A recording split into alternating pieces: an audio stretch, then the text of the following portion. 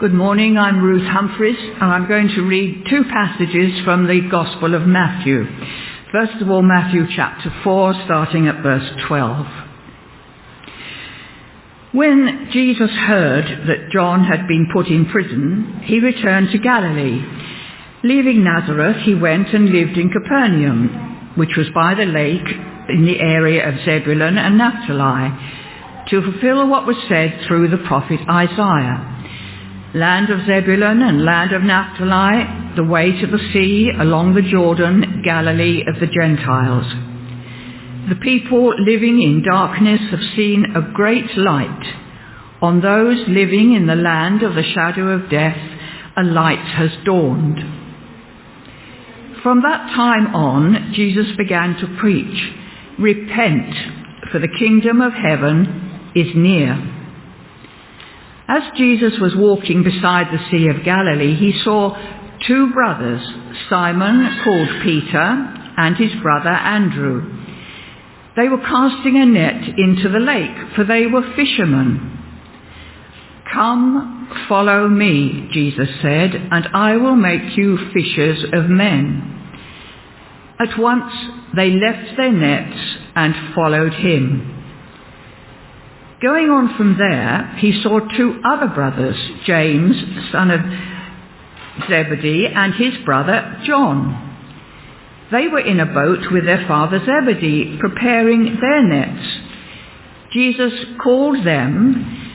Immediately they left the boat and their father and followed him. Jesus went throughout Galilee, teaching in the synagogues, preaching the good news of the kingdom, and healing every disease and sickness among the people. News about him spread all over Syria, and people brought to him all who were ill with various diseases, those suffering severe pain, the demon-possessed, those having seizures, and the paralyzed, and he healed them. And then chapter 9 and verse 12, these are more people who were taking risks. As Jesus went on from there, he saw a man named Matthew sitting at the tax collector's booth. "Follow me," he told him, and Matthew got up and followed him. While Jesus was having dinner at Matthew's house, many tax collectors and While Jesus was having dinner at Matthew's house, many tax collectors and sinners came and ate with him and his disciples. When the Pharisees saw this, they asked his disciples, "Why does your teacher eat with tax collectors and sinners?" On hearing this, Jesus said, "It is not the healthy who need a doctor, but the sick. But go and learn what this means. I desire mercy and sacrifice, for I have not come to call the righteous, but sinners." Amen.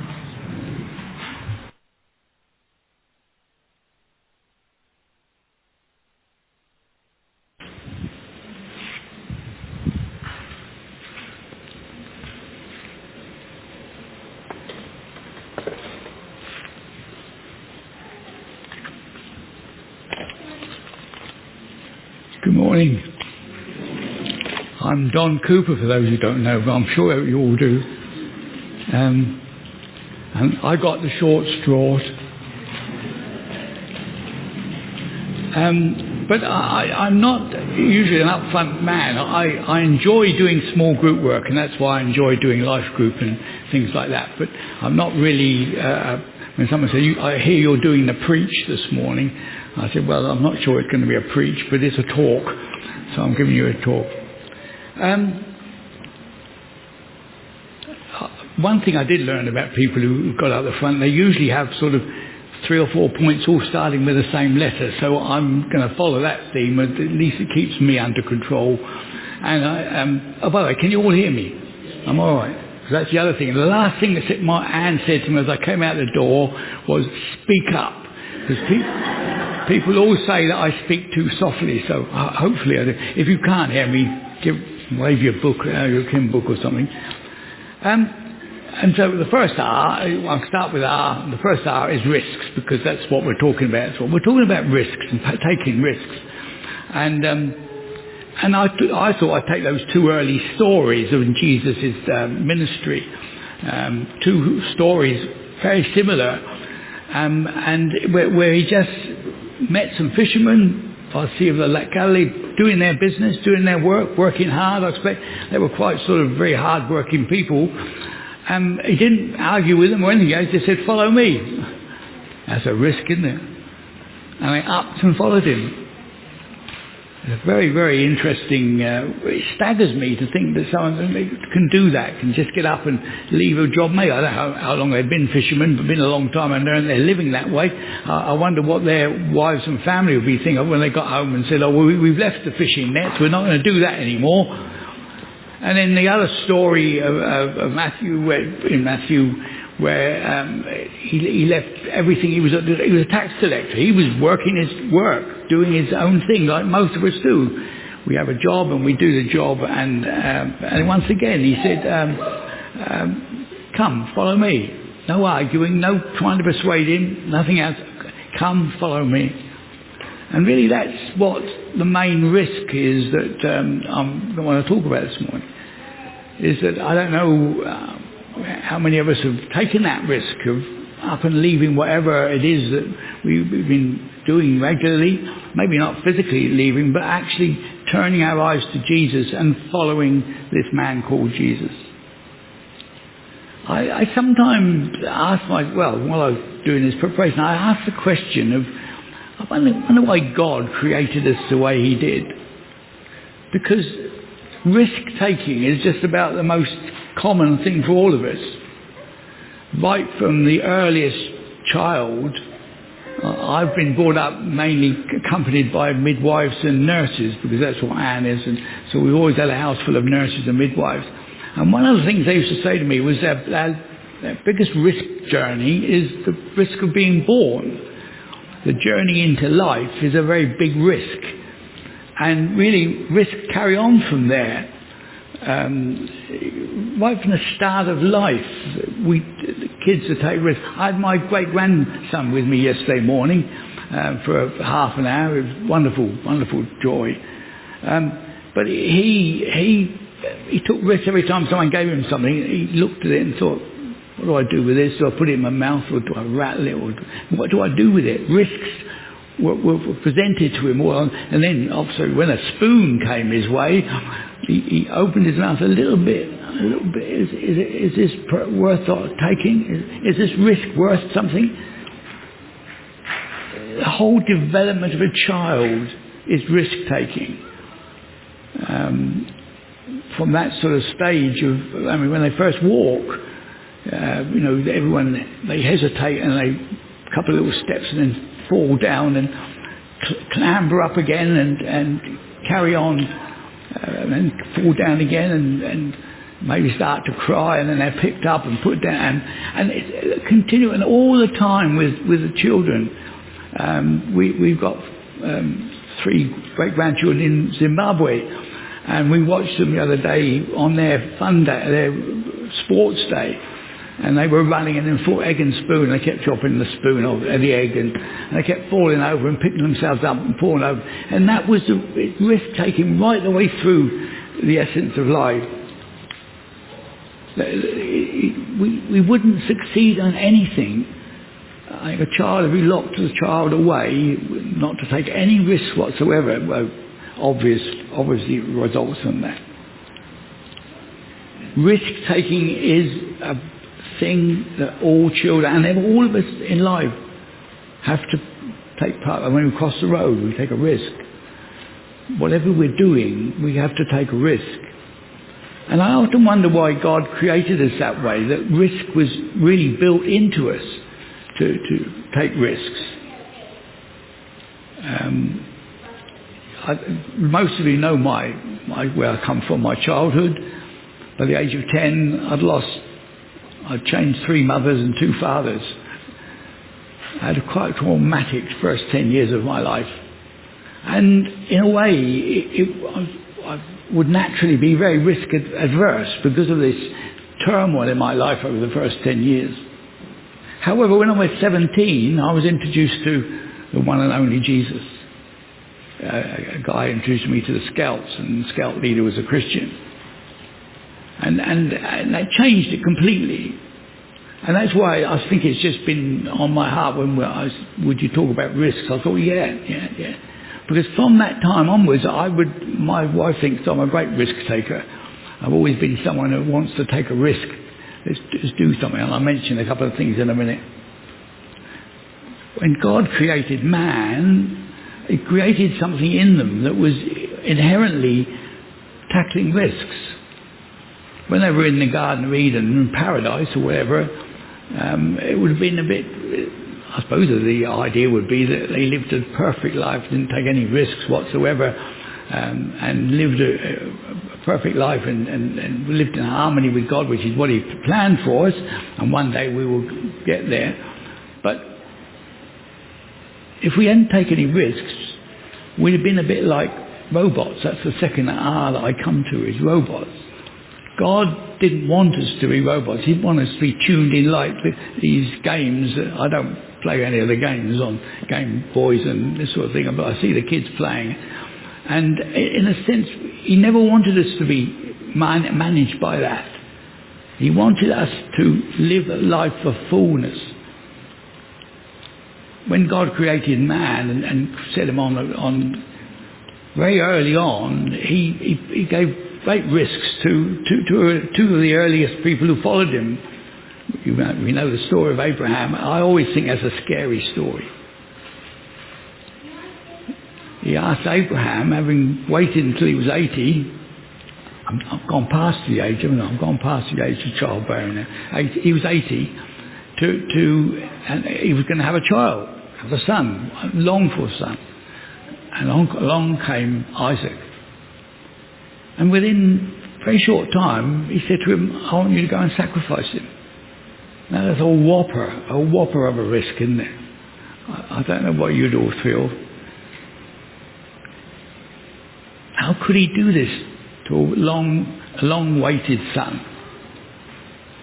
But He did, and we know the end of the story, so it's not so much of a risk for us. We know the end of the story. God redeemed it at the end of the time. Another story was the story Moses mentioned this morning when we were in prayer time. He said to Moses, go and tell Pharaoh, I won't let all the people go, all the people who've been their slaves for 400 years, will you let them go?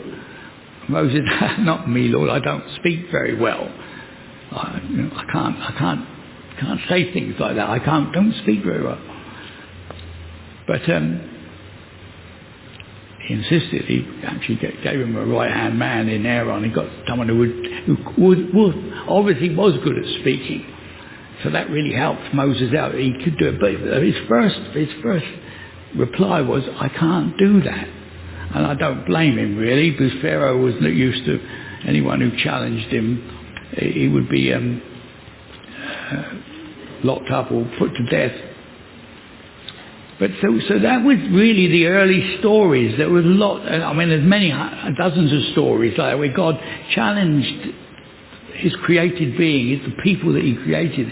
He challenged them to take risks. And I began to, when I was doing this, I began to realize that there's something specific in risks.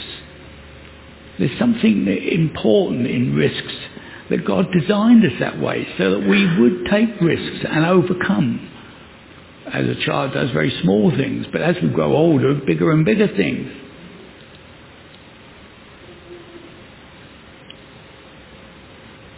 Encouraging us to do new things. Walking, running, climbing, etc.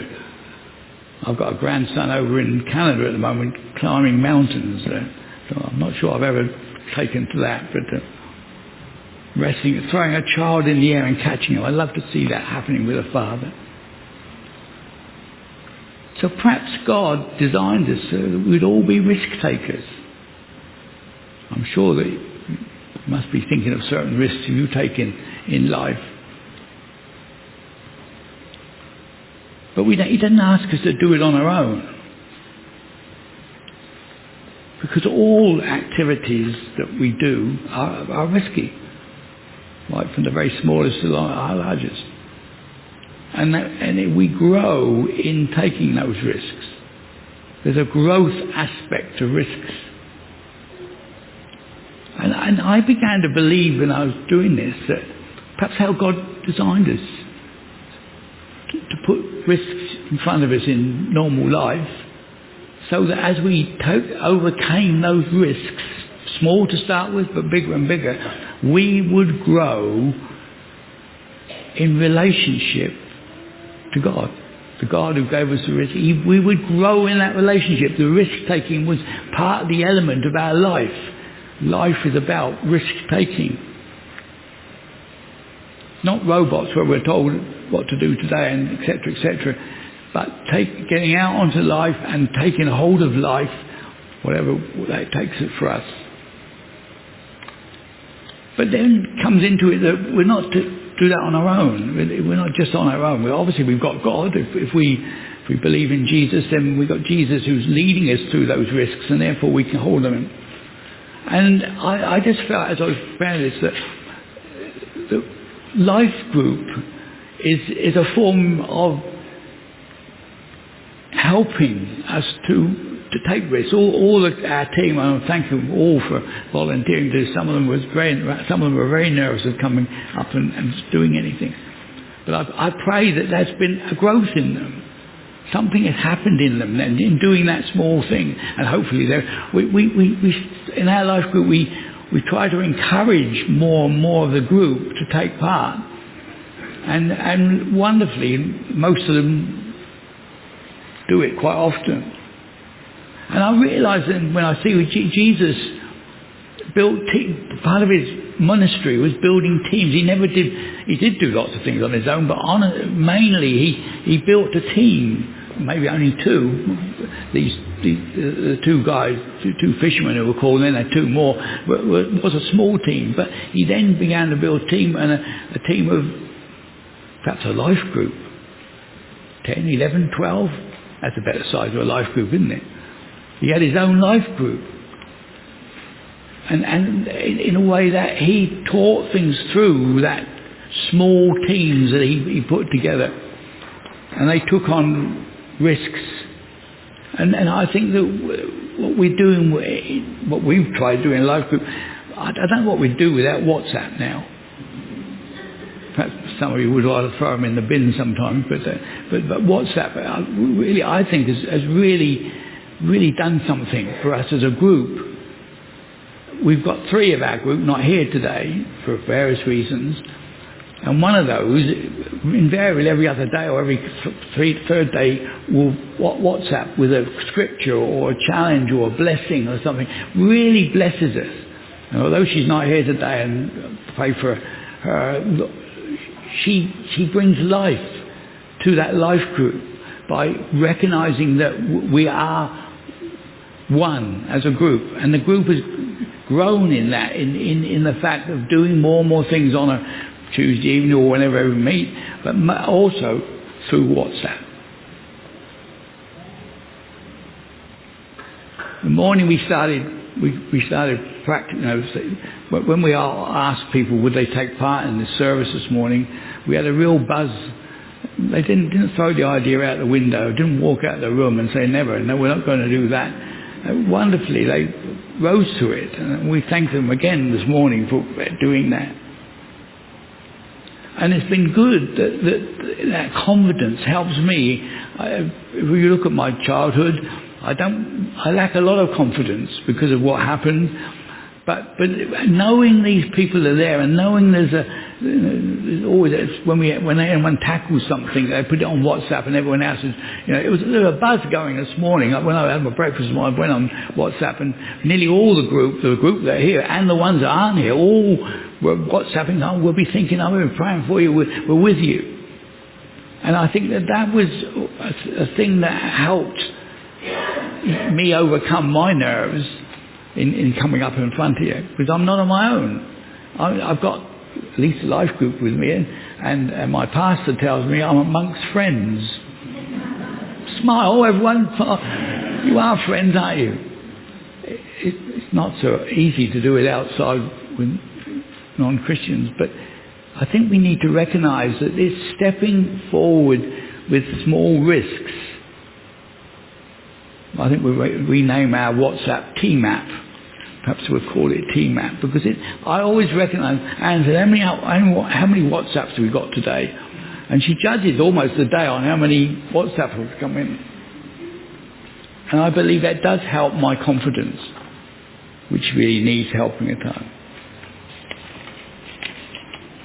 I just feel that God designed us in a way that we didn't want us just to live without risks.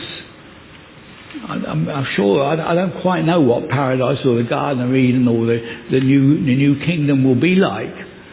Because I think risk taking is much fun in some cases. Many risks are much fun. That's why people go to the parks where there's all the people ups and downs. And in a way, I don't enjoy those days, taking risks on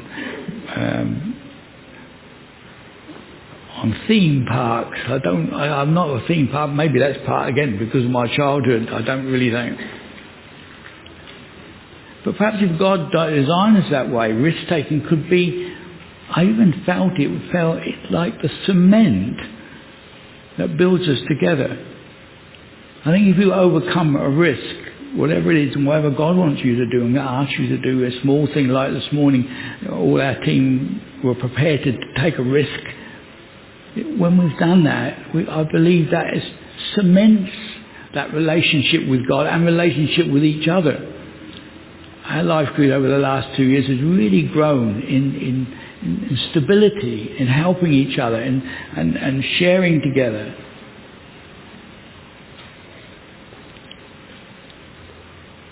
I should be finished by now, but just want a few more minutes, because in Anne and my life, we've taken a couple of big risks, and God has never let us down. He's been very faithful to us.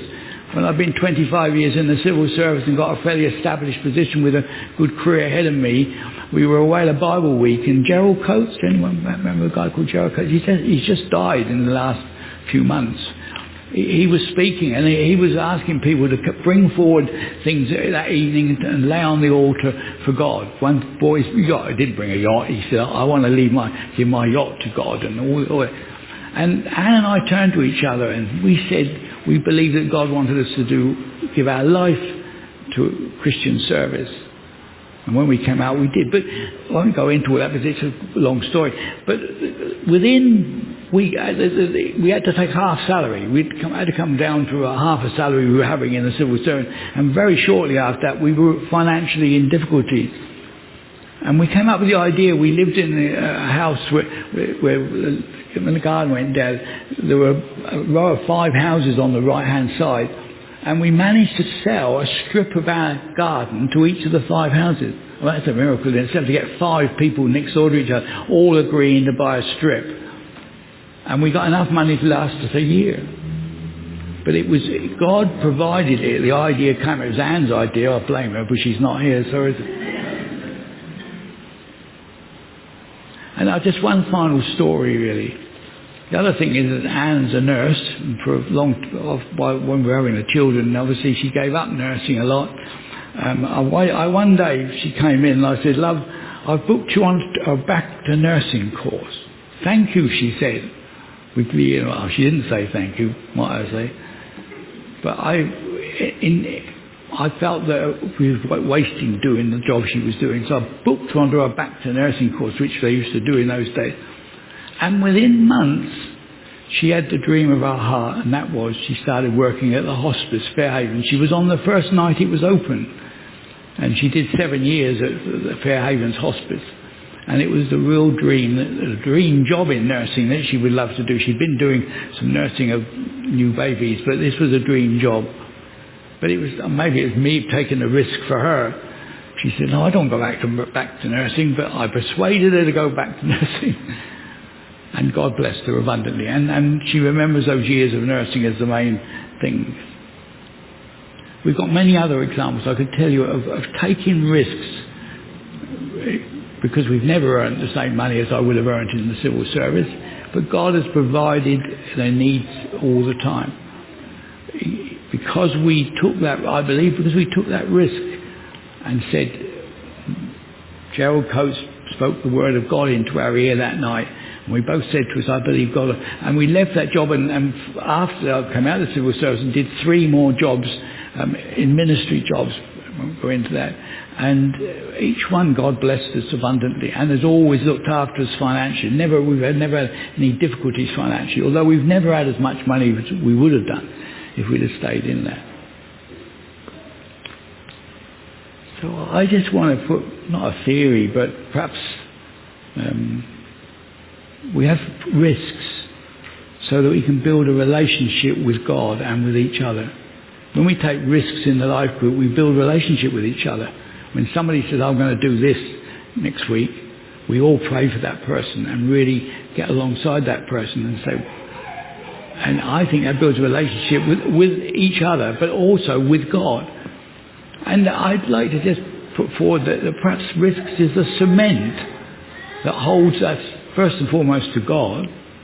When we risk things for God, from the very smallest thing to the largest thing, we build a relationship. And we build a building, and the cement is that thing that holds us together. And the risk-taking is that cement. Just a little theory as I've been preparing this seemed to come to me, that makes us, builds us into a building of risk-taking.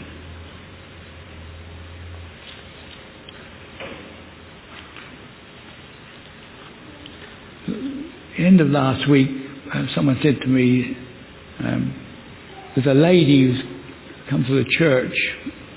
Here's a lady, a young lady, Claudia, who used to be a young person in this. Pardon? Used to be. She's not anymore. And she's a lady now, not a young person. You progress from child to young person to lady or man. All right. Anyway. So they said, and Claudia seemed to indicate that she's just come away from university, just done her university. And she said, I don't know whether she asked or someone said, would you like to give a little word of what you're going to risk coming out of university and stepping out into the world of work? And she said, yes, where is she? She didn't run out on me. So I rang her up on Saturday. I said, would you come and she's just going to give 5 minutes. Okay, 5 minutes, Claudia. Thank you. The mic's working. I must admit, I'm sad that I'm not part of this amazing life group, but honoured to be able to share after these amazing risk takers. I said, so I'm Claudia, part of RBC a few years ago, recognised majority of faces, but there's some new ones, which is exciting. And RBC has just been a massive part of my faith story. Kind of going up to university and coming in here as a non-Christian, as a little kind of 14-year-old, not too sure what life's all about. But the first kind of massive risk was, like I said, going to university. So I've just graduated from the University of Worcester, a very small little city where the source is from, just under Birmingham. So a bit different from Essex and from Rayleigh. And I think that was kind of that first massive risk of leaving this church that I love so much, and this town, the school, and all my friends, and moving up to a place that, to be quite honest, I'd never heard of before, to a university I didn't know existed, and a course that I didn't know I could do, really. And so 3 years after that, kind of graduating, and the plan was to go into become a teacher of religious education, which was my degree. But God massively shut that down very, very quickly. And after a very long season of waiting and conversations, I've been fortunate enough that the church up in Worcester has allowed an opportunity for me to come on board as a staff member for an internship. It's not all sorted, but that risk of kind of trusting when your friends have got jobs and opportunities kind of lining up, and I'm there just sitting there like, woo, yay, exciting. And I think that kind of definitely stemmed from coming from my family, not yet knowing Jesus, but taking that risk of going, I'm turning down the job of becoming a teacher, a stable job for that year, and risking it into something that, to be quite honest, I actually still don't really know what it's fully going to entail. I think kind of what you said about this idea of this relationship with God, like I'm still quite new into my faith journey and into my story with Jesus. And I think just trusting in that, or trying to trust in that, I must admit, I've experienced how hard it is, and I'm not trying to act like I know it all, because I definitely don't. There's a lot more wiser people in this room listening to me right now. I think I remember once someone said to me in a conversation that he doesn't call the equipped, but he equips the called. And I think for me, kind of going into this, I'm still new into my life with Jesus, relatively new, only 5-6 years, but excited and seeing how he's blessed me, my friends and my family in that. And I think it's hit me the idea that we're not doing it alone. I'm not doing it alone, even though I argue and I wrestle with God on the daily.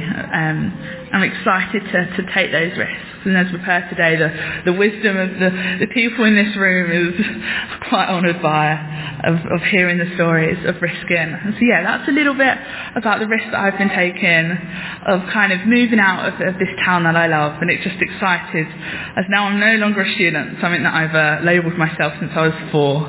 Just excited, to see where God is going. And just honoured to be able to share amongst these incredible people that have taken their risks for far longer than I have. But thank you so much.